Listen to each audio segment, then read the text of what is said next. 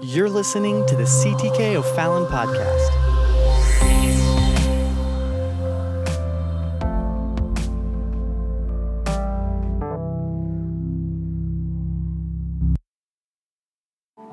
We're going to go to the book of Genesis tonight, and we're going to dig into God's Word here tonight and get back into Bible study. Thank you for being here. Amen. We are praying for those needs and circumstances, and we're praying, I know Sister Stacy's over here praying for her family. They're traveling tomorrow to a funeral, and to pray that God would be with them in this difficult time. Her cousin, 38 years old. And so keep them in prayer. And then if you'll also remember a good friend of mine, Brother Joseph Floria, evangelist, preached here several times before, pastors now in the Atlanta metro area, and I had the privilege of baptizing him 15 years ago or something like that. But his mother passed away unexpectedly, and the funeral is going to be Friday as well. So pray for these families as well. And life sometimes is just difficult. And you cannot make sense of it, and you don't have answers. Can I get an amen? Amen. But God is faithful. Yeah. And we thank the Lord for His faithfulness. We thank Him for everything that He does. And it's to His Word that we turn tonight, because His Word is faithful and it's absolute. And so we are in a little series here tonight, Origin series, we're calling it. And in Genesis chapter number 7, we're going to pick up where we left off. Now, we've been skipping our way through here, and sometimes we skip weeks, and I think it's been a couple weeks, and so we're trying to work our way through this, and sometimes I pray and I say, Lord, why did you ever give me this idea? Because tonight we're on part 19, and we're only halfway through the series. And then I think maybe I should just run through it and finish it up, just try to wrap it up real quick. But I have a conviction that God's Word is true, it's absolute, and that it's important that we understand it. And so I do pray that our methodical walking through Scripture, if nothing else, I don't have all the answers. I think that's probably evident and clear by now to you. But if nothing else, we understand that God's Word, while it doesn't tell us everything there is to know, it tells us everything we need to know. And so there's some things that are very important. And the thing we're going to look at tonight is the flood account. So by the help of the Holy Ghost, by the help of the Lord, and by the help of the clock, if somebody would just suspend it for a few minutes, we're going to try to get through almost 2 chapters tonight. I would like to cover from chapter 7, verse 11, all the way through chapter 8, verse number 19. So are you ready? Yeah, you're ready? Oh, yeah. Okay. All right. Here's our wonderful reader who I picked on Sunday. Did anybody catch that Sunday? I got to pick on him a little bit. And, my wife said I was unfair to him. So, I've done the same thing though. So I've done this. In fact, I did that this week. My wife sent me a text and I didn't get it until later on, and so I was guilty too of the very same thing that I was blaming you for. By the way, I was on the phone with a couple of our missionaries today, one in Israel, one in Nepal, both of them on Access Challenge areas. In the month of February, you guys blessed 4 of our missionaries in the ministries there by giving to missions. Thank you for your giving to missions. For our Nepal missionary, I can't remember how much we sent to them. It was over $5,000. They needed $10,000 for that specific trip. And because of the stewardship that they were able to do on that trip, they were able to give, and they reported of the total $10,000 that they raised, of which CTK gave over five, $4,600 they were able to give to the ministries in Nepal, the pastors there. And this is a young work. So this work in Nepal is only about 20 years old, and I think right now we have about 16 churches. And so after this trip, they're working towards training, further training, and licensing of these ministers over there. One lady has a church, and her church is so full, she can't even fit everybody that goes to her church into it. and we were able to be a great blessing to them financially. And of course, I shared a little bit of the story with you that night. On our business meeting night, we had a recorded Zoom call. The man that God called to go do the work there is actually a pastor in what we would call rural Minnesota. And so God has a sense of humor, how he calls people from around the world. But the church there not only gave, but they gave their pastor. I mean, not every church would just say, okay, we're going to commit to giving our pastor away a month at a time to go around somewhere on the other side of the world. And they did.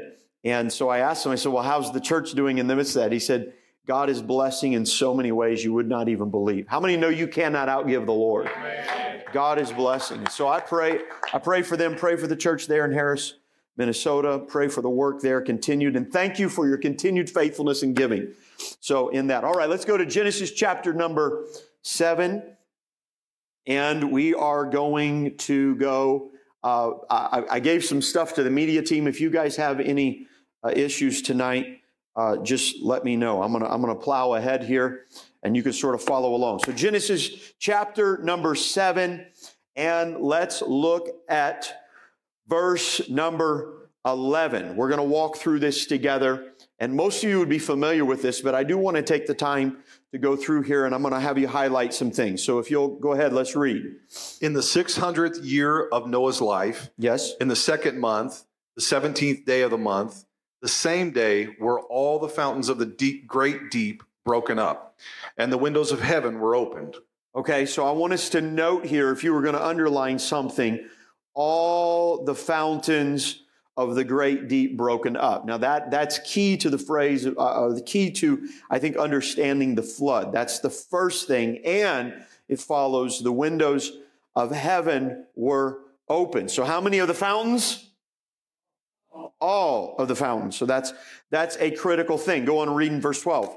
And the rain was upon the earth 40 days and 40 nights. Now this is the very first mention that we have of rain in Scripture. The very first mention that we have of rain here in Scripture, because from Genesis chapter 2 and verse 5, it tells us in the creation account at the beginning, it says, for it had not rained upon the earth yet. It tells us.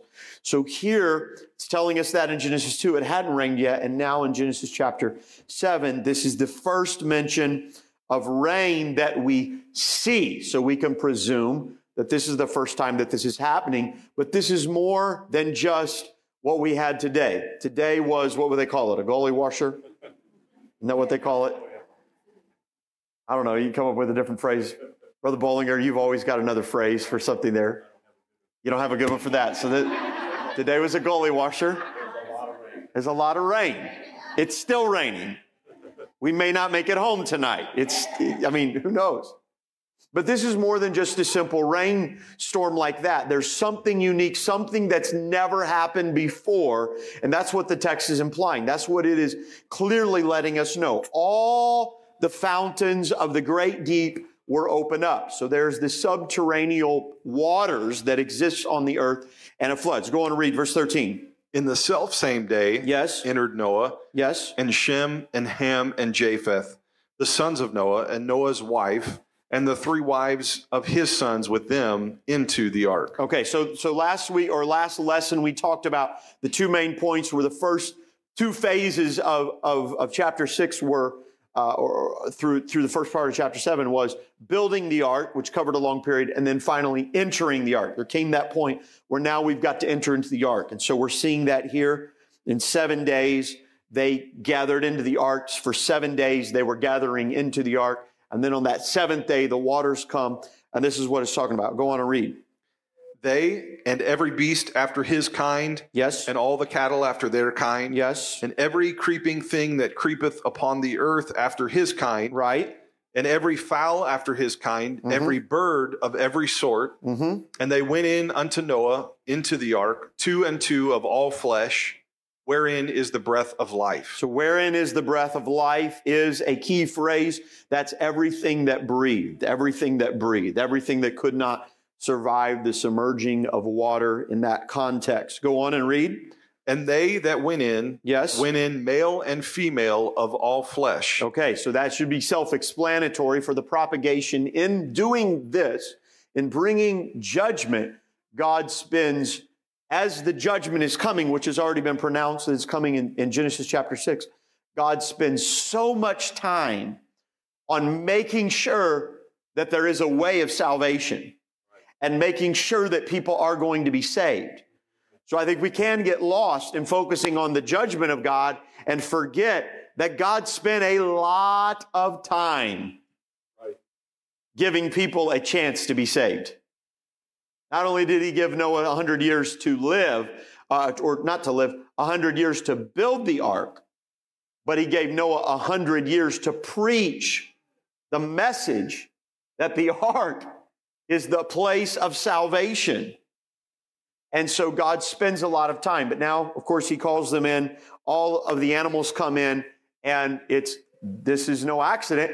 They went in male and female. Okay, so all this political garbage that says that male and female doesn't matter, well, when you're actually trying to repopulate the world, it actually does sort of a major detail in the story. Like, you got to get that one right.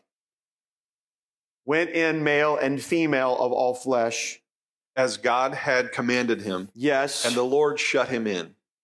So, man, there's so much here. As God commanded, it's going to happen. This was something, and the Lord shut him in. Now, this is pivotal to think. This is not just Noah's doing. Everything Noah is doing, and we talked about this last week, was his obedience to God, or the last lesson, his obedience to God. And when he's in, the Bible clearly says that the Lord shut him in, that God himself closes the door, that it's God that closes the door. Now, there's a lot of ways we could go on this, but we'll hasten through. Noah didn't close the door. Noah was not the one who determined when the entrance to the ark was no longer available. Noah closed the door. That being said, we are not in the business of closing the door. We're in the business of preaching the gospel of salvation and getting ourselves and our family on the ark. Amen?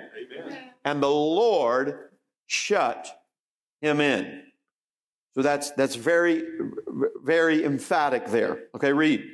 And the flood was 40 days upon the earth, and the waters increased and bare up the ark, and it was lift up above the earth. Yes. And the waters prevailed and were increased greatly upon the earth, and the ark went upon the face of the waters. And the waters prevailed exceedingly upon the earth, and all the high hills that were under the whole heaven were covered. Okay, so let's pause and just slow down a little bit here. For 40 days, it took 40 days for the waters to come, 40 days of nonstop. Now, we're not just talking about rain from heaven. So this is not like something that we've ever seen before or ever seen since, ever experienced. We're talking about all the fountains of the deep opened up, broken up, come forth, whatever that means, whatever that implies. It's massive, it's catastrophic.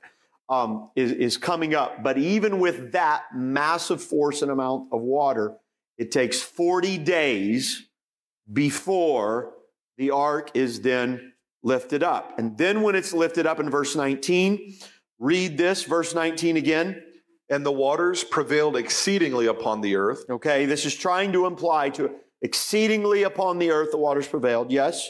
And all the high hills yes. that were under the whole heaven were yes. covered. Were covered. So here it says all the high hills. So if I was going to underline anything, I would underline all the high hills that were under. I would underline not only all the high hills, but under the whole heaven.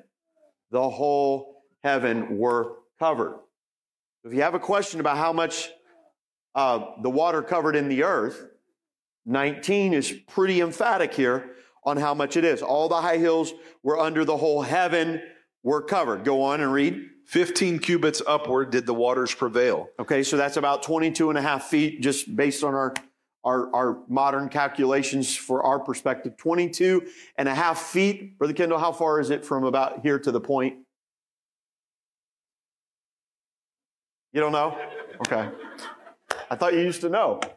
How sidewall is 19. Over there to the side, it's 19. So we've had the scaffolding here, and Brother Kendall's been on top of that. So that's what I was trying to think mathematically how that stacked up. But all right, it's been a while, I guess, since he's been on the scaffold here. We're glad to have Brother Kendall home. So 22 and a half feet upward. Read. And the mountains were covered. Okay, so now when you read this, 22 and a half feet, let's say waters prevail, and the mountains were covered. Now what it's not saying is it's not saying that 22 and a half feet covered the mountains. That's actually implying is that above the mountains there was 22 and a half feet, is the way most people interpret that, 22 and a half feet above the mountains, meaning that the boat, when it moved around, was able to clear. It was able to float, as it said in verse 17, and it was lift up above the earth. So it's above the earth. And then in verse 18, and the ark went upon the face of the waters. Now, the ark doesn't have any motor in it. It doesn't have any steering mechanisms that we know of. It doesn't seem to imply that. It's just literally a capsule, a place meant to hold them up. That's what it's for. They're not navigating. There's nowhere to go when they get up there. But hopefully come back down. And that's what had happened there. So it's floating up above there. How far it floats in the 378 days, I'm not really sure. I'm not too positive. We don't know. The Bible doesn't tell us everything there is to know. It just tells us everything that we need to know. So read in verse 21. And all flesh died. How much? All flesh. All. So I'd underline that. That's an important point of the context here, the saying, and all flesh died. That moved upon the earth. Yes. Both of fowl and of cattle, and of beasts, and of every creeping thing that creepeth upon the earth, and every man. And every man. So the implication here, obviously not every man, because there's 8 people in the ark, as we're going to know. But every man that was left upon the earth. Read in verse 22. All in whose nostrils was the breath of life. Yes. Of all that was in the dry land died. And every living substance was destroyed, which was upon the face of the ground. All the bugs.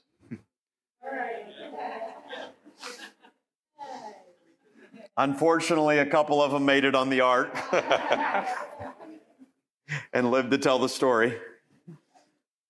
All right. Both man and cattle. Yes. And the creeping things and the fowl of the heaven. Yes. And they were destroyed from the earth. Yes. And Noah only remained alive, and they that were with him in the ark. They that were with him in the ark. Now, some speculate that there was more than just the 8 people that was in the ark, but the text does not really, I don't think it gives too much room for that, and we're going to confirm that later on when we look at the New Testament witness as well. Go on and read in verse 24. And the waters prevailed upon the earth 150 days. So for 150 days. So 40 days it takes for the waters to come, and then 150 days the waters prevail on the earth before there begins to be a change. So a long time, significant enough that the fowl of the air can't continue flying around, and they collapse, they die as well in the sea. They're not sustained either. Everything that's not on the boat does not survive. Let's go on to chapter number 8. And God remembered Noah. And God remembered Noah, yes. And every living thing. By the way, when that says that, God did not forget Noah and then remember him. Right. In the sense that you and I forget and remember. Does anybody ever forget anything? Oh, yeah. All the time. More and more. It seems like. And then you remember, oh yeah, this is not talking about that in the aha moment that God had. The Old English there, it had a bigger context. So God remembers, God knows, He knows. He knew the 150 days, God knew where Noah was. God knew what He was going to do. He never forgot Noah. So don't allow yourself to think, well, God's forgotten me. God knows where you're at. Amen. You may be in day 141. Right? Yes. In the boat on top of the waters, wondering what in the world is happening. Where are you?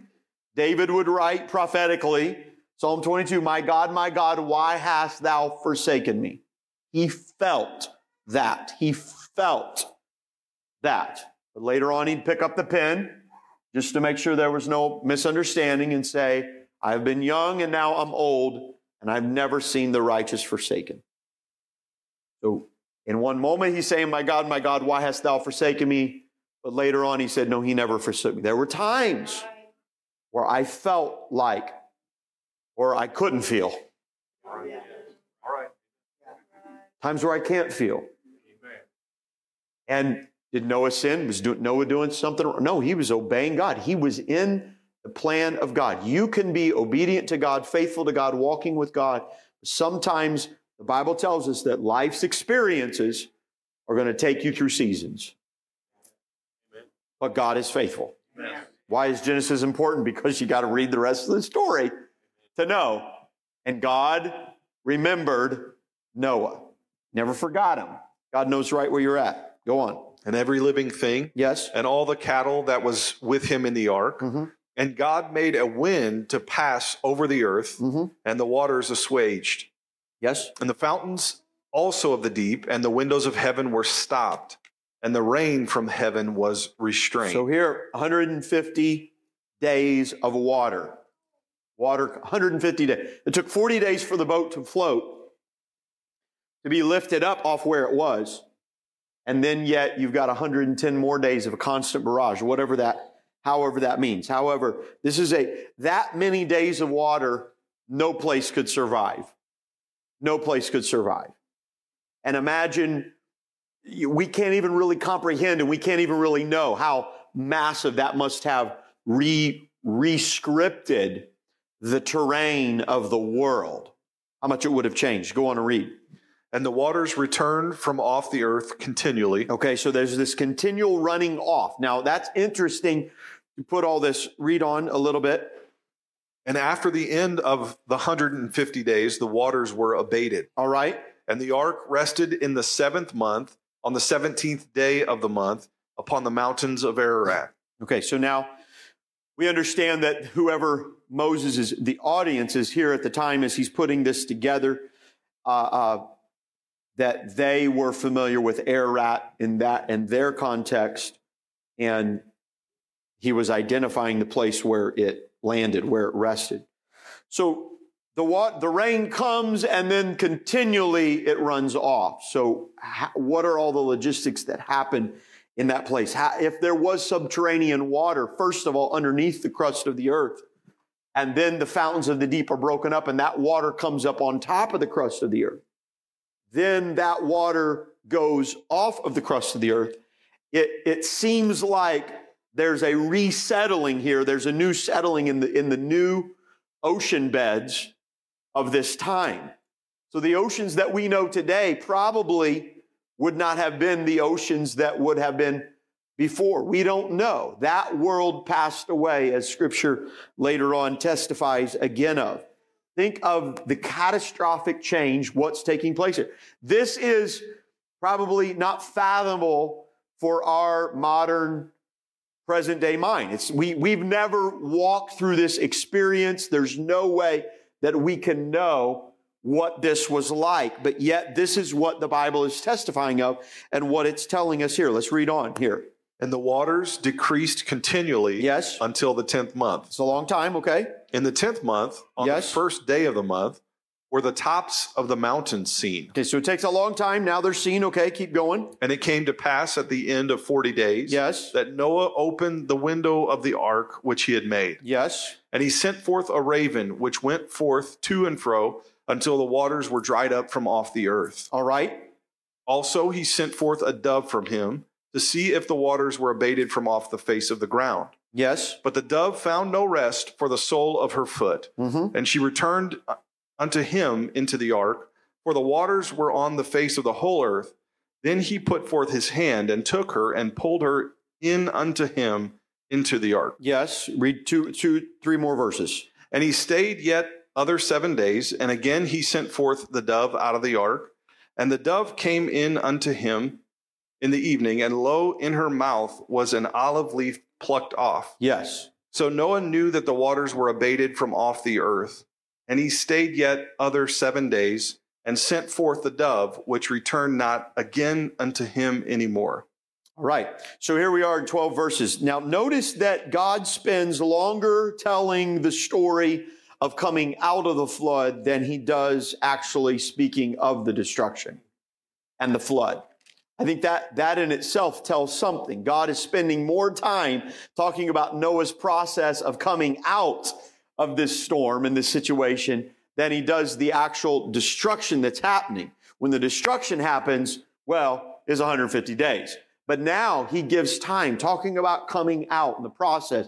The waters come. Now he sees the tops of the mountains. Now he sends out a raven and it goes back and forth. Now he sends a dove. And there's a significance between the raven and the dove because the dove would find a nesting place and a landing place and it comes back and he knows he's got to wait. And he waits longer and then the dove goes out and it comes, got the olive branch and he sends it out and he stays yet until the dove does not return again anymore unto him.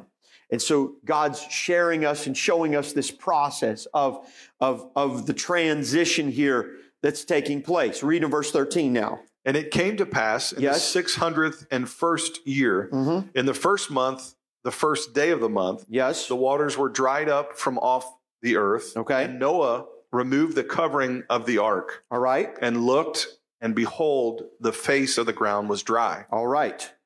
And in the second month, on the 27th day of the month, was the earth dried. Okay, so there's a summary right there. So 378 days they are in the ark. If you add it all up, that's a long time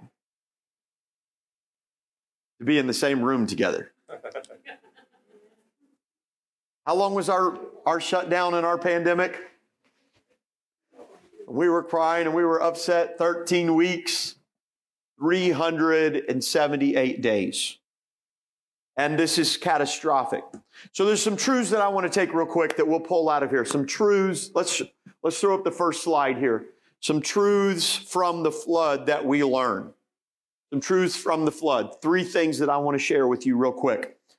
The first truth is God's disposition against sin is absolute.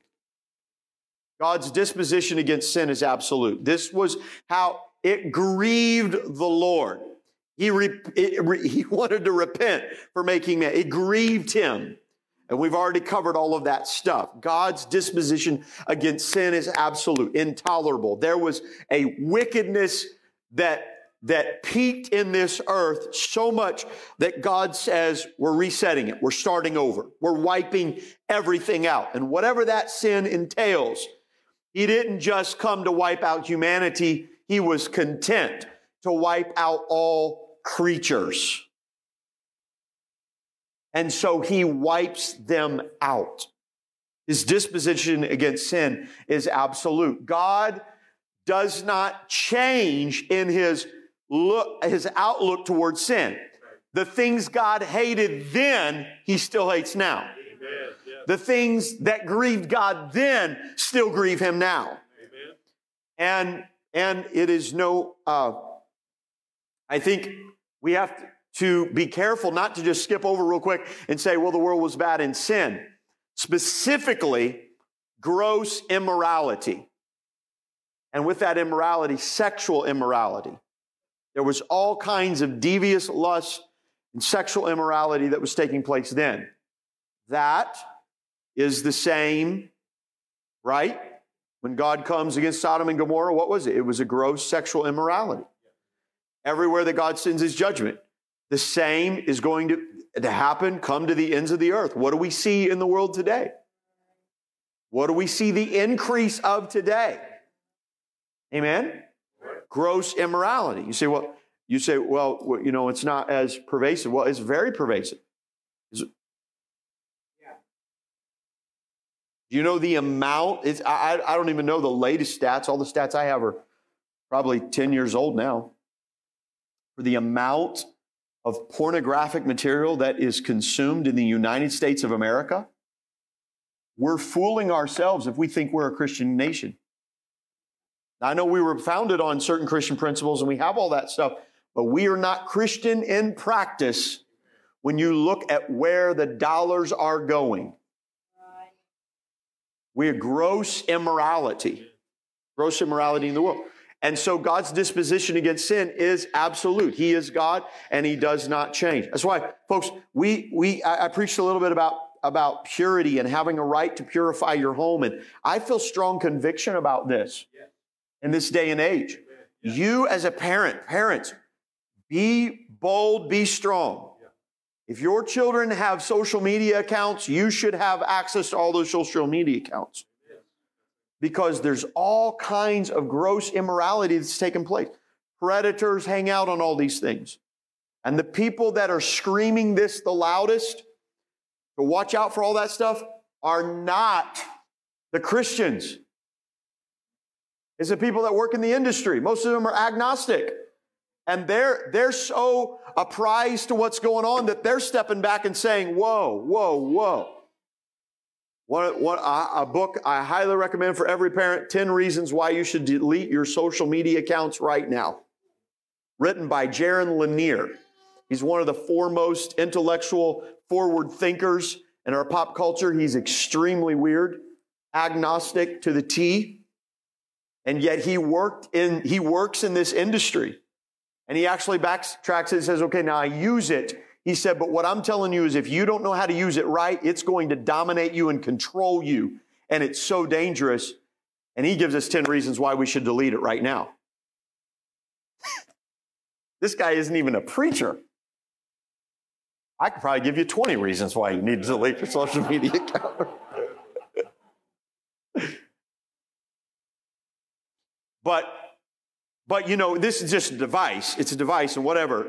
The problem is not the technology. The problem is man's heart's evil. And here's the issue. This is what the Bible is teaching. The Bible is unique in this, that the Bible does not say that you can think yourself to a better way, that you can discipline yourself to a better way, or exercise yourself to a better way. What the Bible tells us is all have sinned and come short of the glory of God. What the Bible says is you can't do it better. You need a Savior. Yeah. You need help. Yes. So as preachers of the gospel, what do we have? We have the unfortunate task of telling people that they're sinners and they need help. It's hard to say they're very sorry. We're all sorry. People are pitiful and we're all people, as Brother Mullins used to say. That's a great line. People are pitiful and we're all people. Amen. We could use a baptism of humility in this day. Amen. So here we are. And the second thing, God's judgments are just. God's judgments are just. What am I saying? Well, notice he gave a lot of time before he destroys the world. 100 years, a preacher, a witness. Nobody's had a better sermon illustration than Noah. It took up his whole front yard.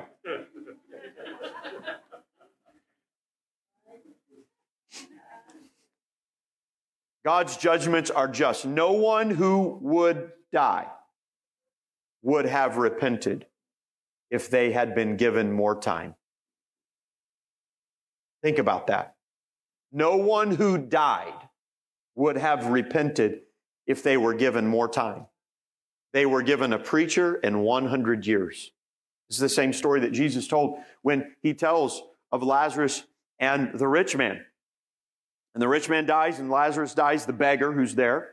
And the rich man goes to Lazarus, or goes to Abraham and says, send Lazarus back to preach to my family.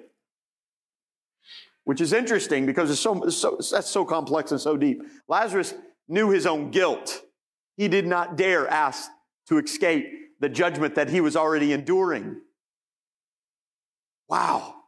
The revelation of truth, the awareness, the consciousness of guilt in eternity was so overwhelming, Lazarus, or the rich man rather, never asked to be spared from what was being given to him, which means he knew he deserved it.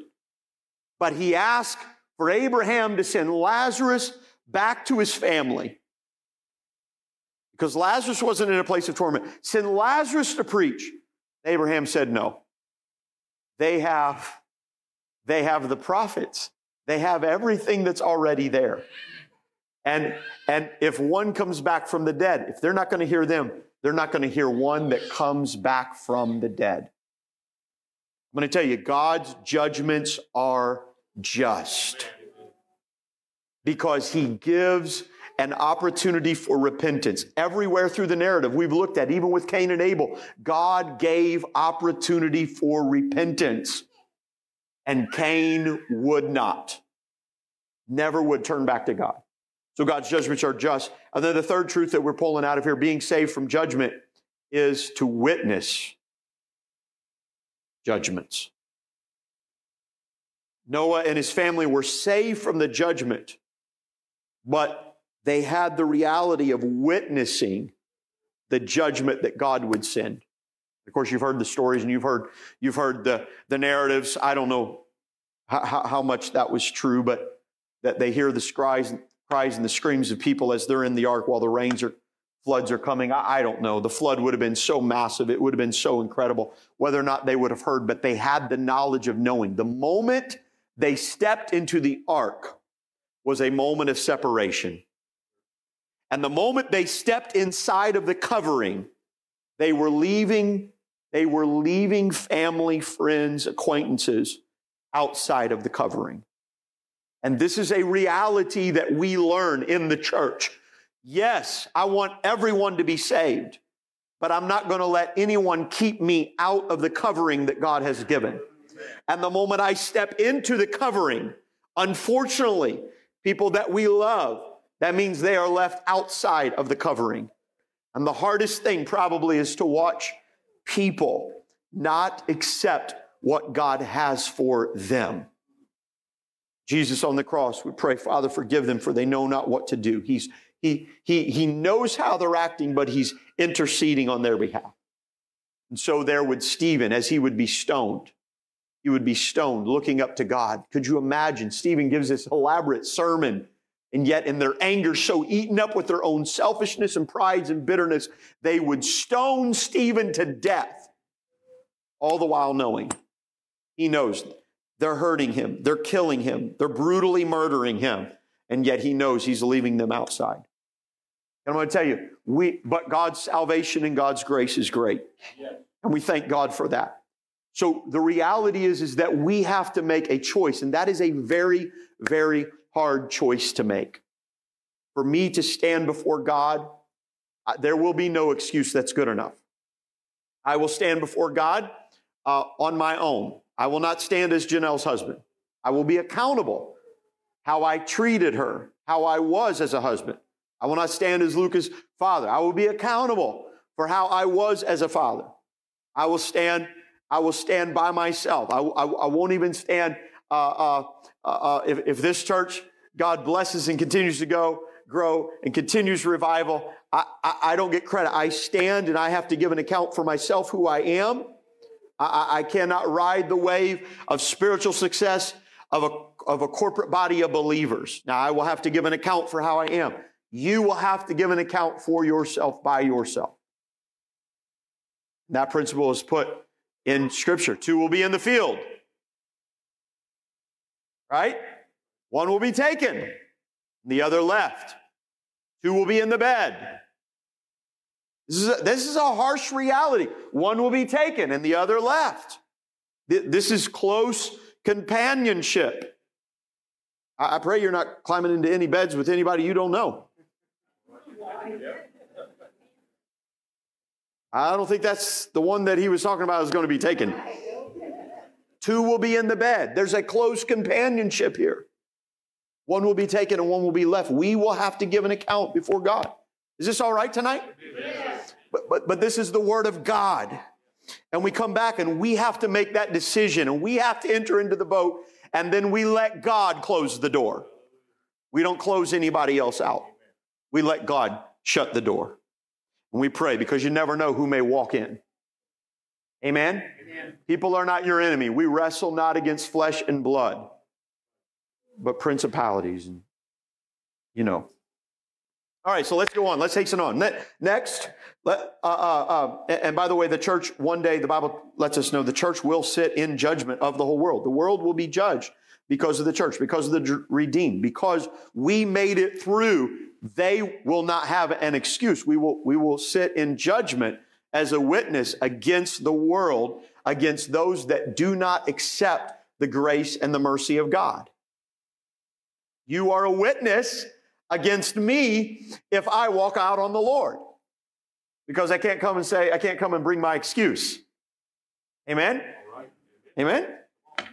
And so this is the church. Okay, let's hasten on. We got to hurry here.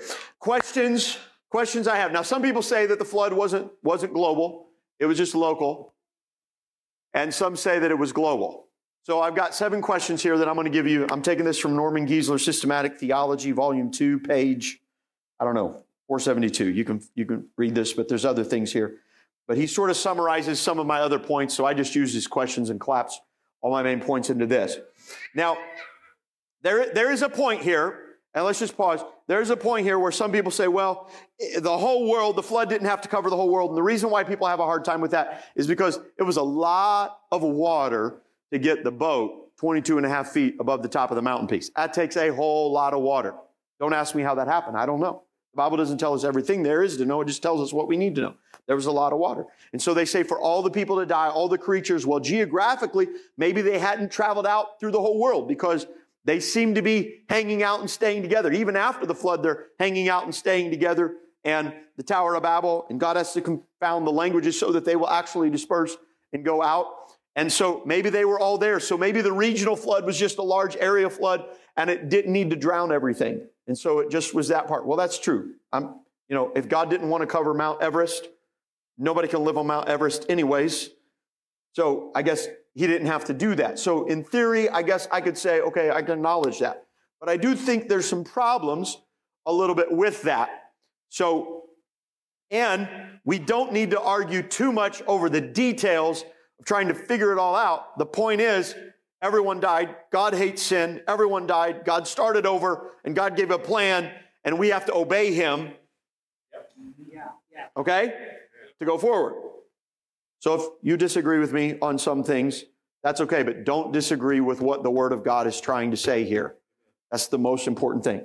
Okay, so number 1, if the flood was just local, well, I got a bonus question. If a flood was just local, why didn't God tell Noah to move instead of build an ark? Why didn't he just tell him to rent a U-Haul? That would have been a whole lot easier.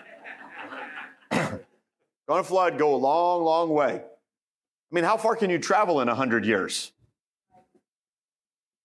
As a bonus question. Number 1, why were 2 plus of each kind taken into the ark? If he's not going to destroy all the earth, why the animals could have migrated to a long place in 100 years? Number 2, why is the language of Genesis 7:19 through 23 so universal? Let's go back. And the waters prevailed exceedingly upon the earth, and how many? All the high hills that were under the part of heaven, the whole heaven were covered.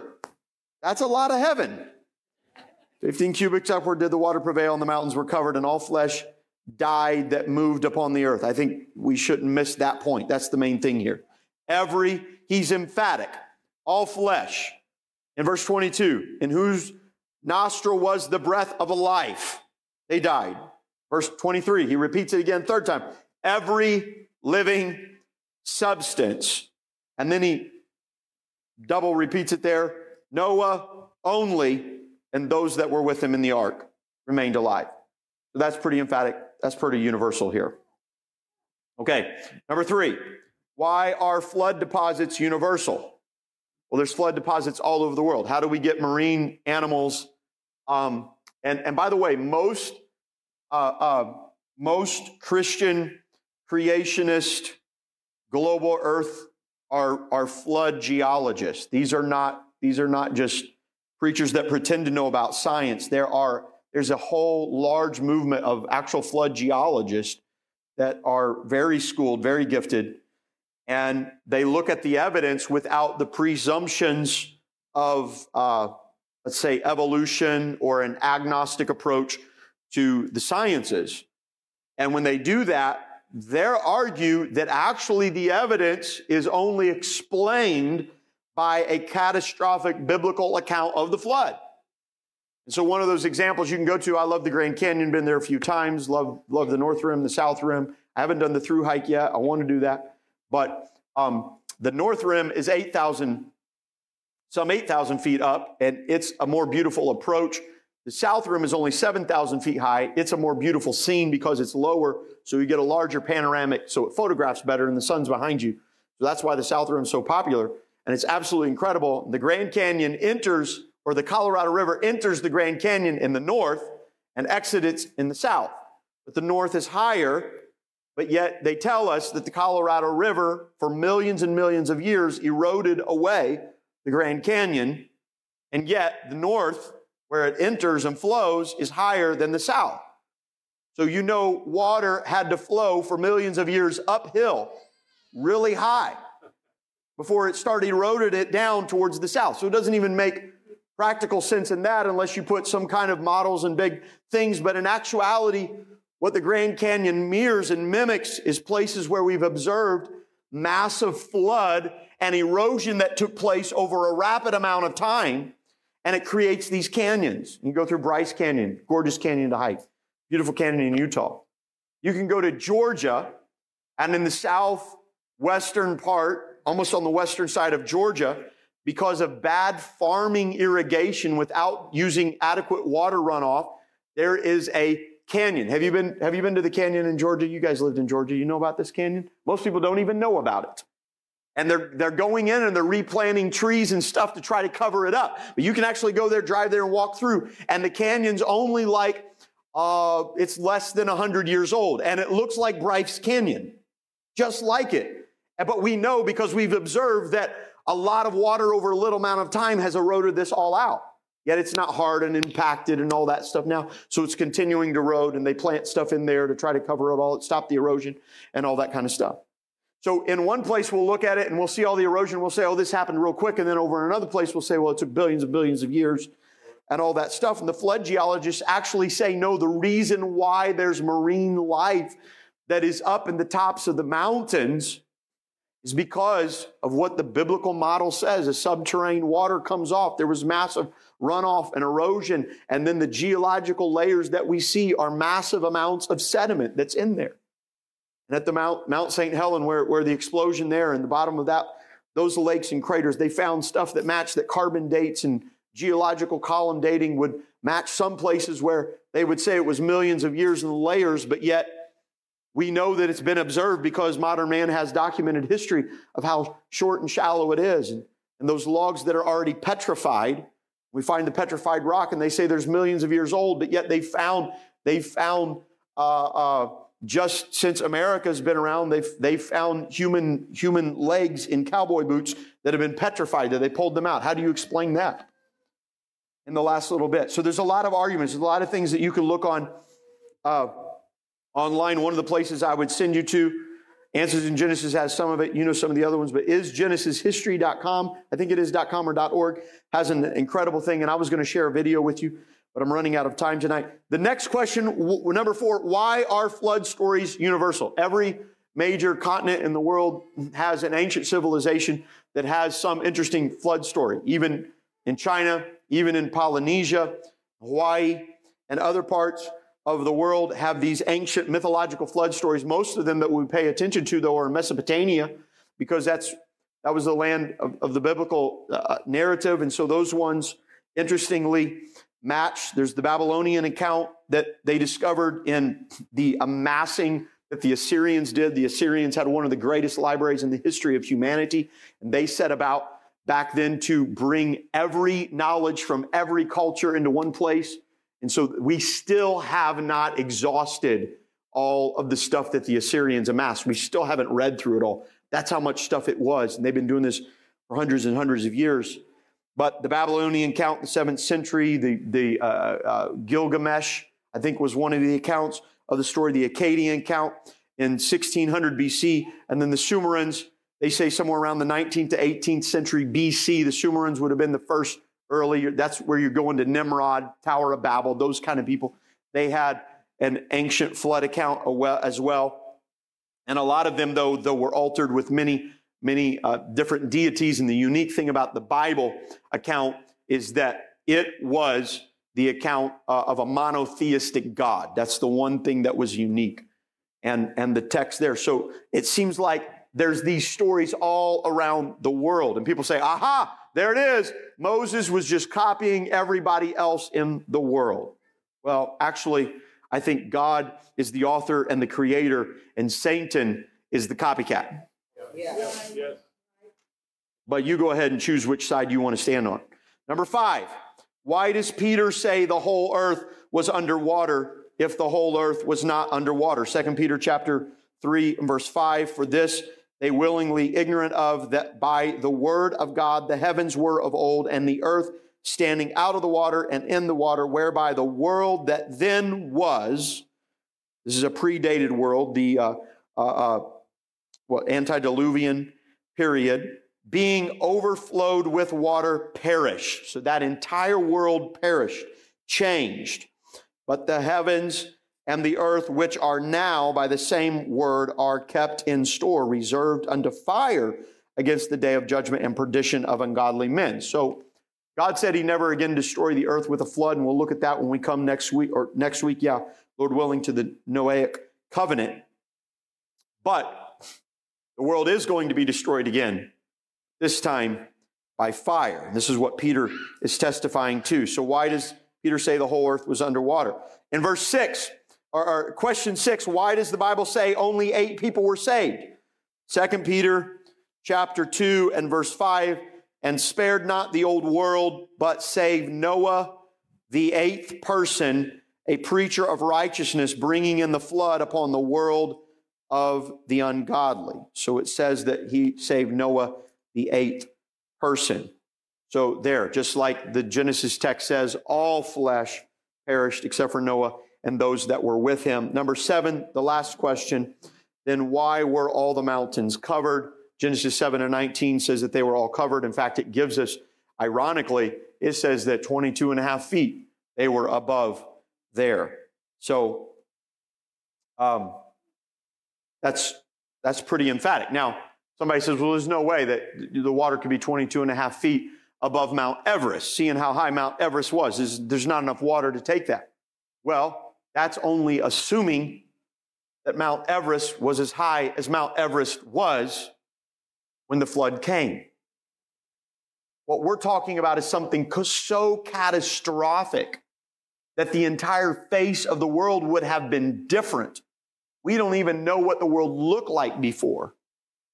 And so there's some incredible movements that go on when the fountains of the deep open up. By the way, if you look at it on your globe or on your map, every mountain range in the world, and you can go do this, every mountain range in the world follows the same perimeter line of the coast, the water coast, ocean coast, to the east and to the west. And so that's an interesting thing. How do the mountain ranges follow exactly where? But if the crust of the earth is separating and the fountains are opening and they're coming back up and they're coming and they're crinkling together, they're mounding up, whatever, who knows what the world looked like before the flood and what happened after the flood. We don't know, because the Bible doesn't tell us everything there is to know, but it tells us everything we need to know. The important point that we need to make, and I'm not going to show that video. Did you guys get that video ready? You've got it ready. I'm not going to show that video. Can we share that video maybe in the private Facebook group, or we can show it later? Amen, because we're running out of time. Stand together with me tonight. The point is that in order to be saved, we must obey God's word. And as we come through the narrative, and if you missed some of the nuances of this series, because we've covered a lot of things that set up the context of where we're at here. But I thank God. He says then, as it was in the days of Noah, so shall it be in the coming of man. And so he talks about how that the ark saved them, water saved them, whereby water saved them, so we now are saved by baptism. Amen. Baptism doth now save us. Amen. The point is that God's disposition against sin is absolute. God's judgments are just. And you cannot talk about the judgment of God without talking about the mercy and the grace of God. Because God said, I will destroy the earth. And then he waited over 100 years. He gave a space. He gave a time. I'm going to tell you, God will never show up and pronounce judgment in your life and then all of a sudden it's done. God will give a space for repentance. Else, why does he need to pronounce the judgment? Just judge. But if he pronounces the judgment, when he speaks a word into your life, when conviction comes into your life, the reason why God's letting that conviction come is not so that condemnation would come, but so that repentance could be brought out of a heart. Say, God, help me. God, change me. And it's with that knowledge that the Bible says the Lord loveth, chasteneth those whom he loves. He chastens those whom he loves because he wants us to change. How many's ever been convicted by the Lord? You've been chastened by the Holy Ghost. God ever prompted you, you got to change your spirit. You got to change your attitude. You got to get some things, some crooked things in your life have to be straightened out. God's doing that because he desires to bring us into alignment with him. Lord, I thank you for your word, and I thank you for the truth of your word. I thank you for the faithfulness of your word. And I pray, God, that it would not just be a storybook, an old book that we wouldn't pay attention to, but God, I pray that it would be something that would get into our hearts and our minds, that it would change how we talk and how we live and how we walk, how we operate. God, that it would even change how we think, Lord, that we would put you first, that you would be Lord of our life. God, that we would be compelled to obedience, Lord, to put our trust and faith in you, knowing that you have all of the answers. We may not know all the answers, but God, you are the way, you are the truth, and you are the life. God, I pray tonight for every person here, every need and every circumstance, that we would be submitted to you. And in the name of the Lord Jesus Christ, I pray you'd have the preeminence in all things. And everybody said in Jesus' name.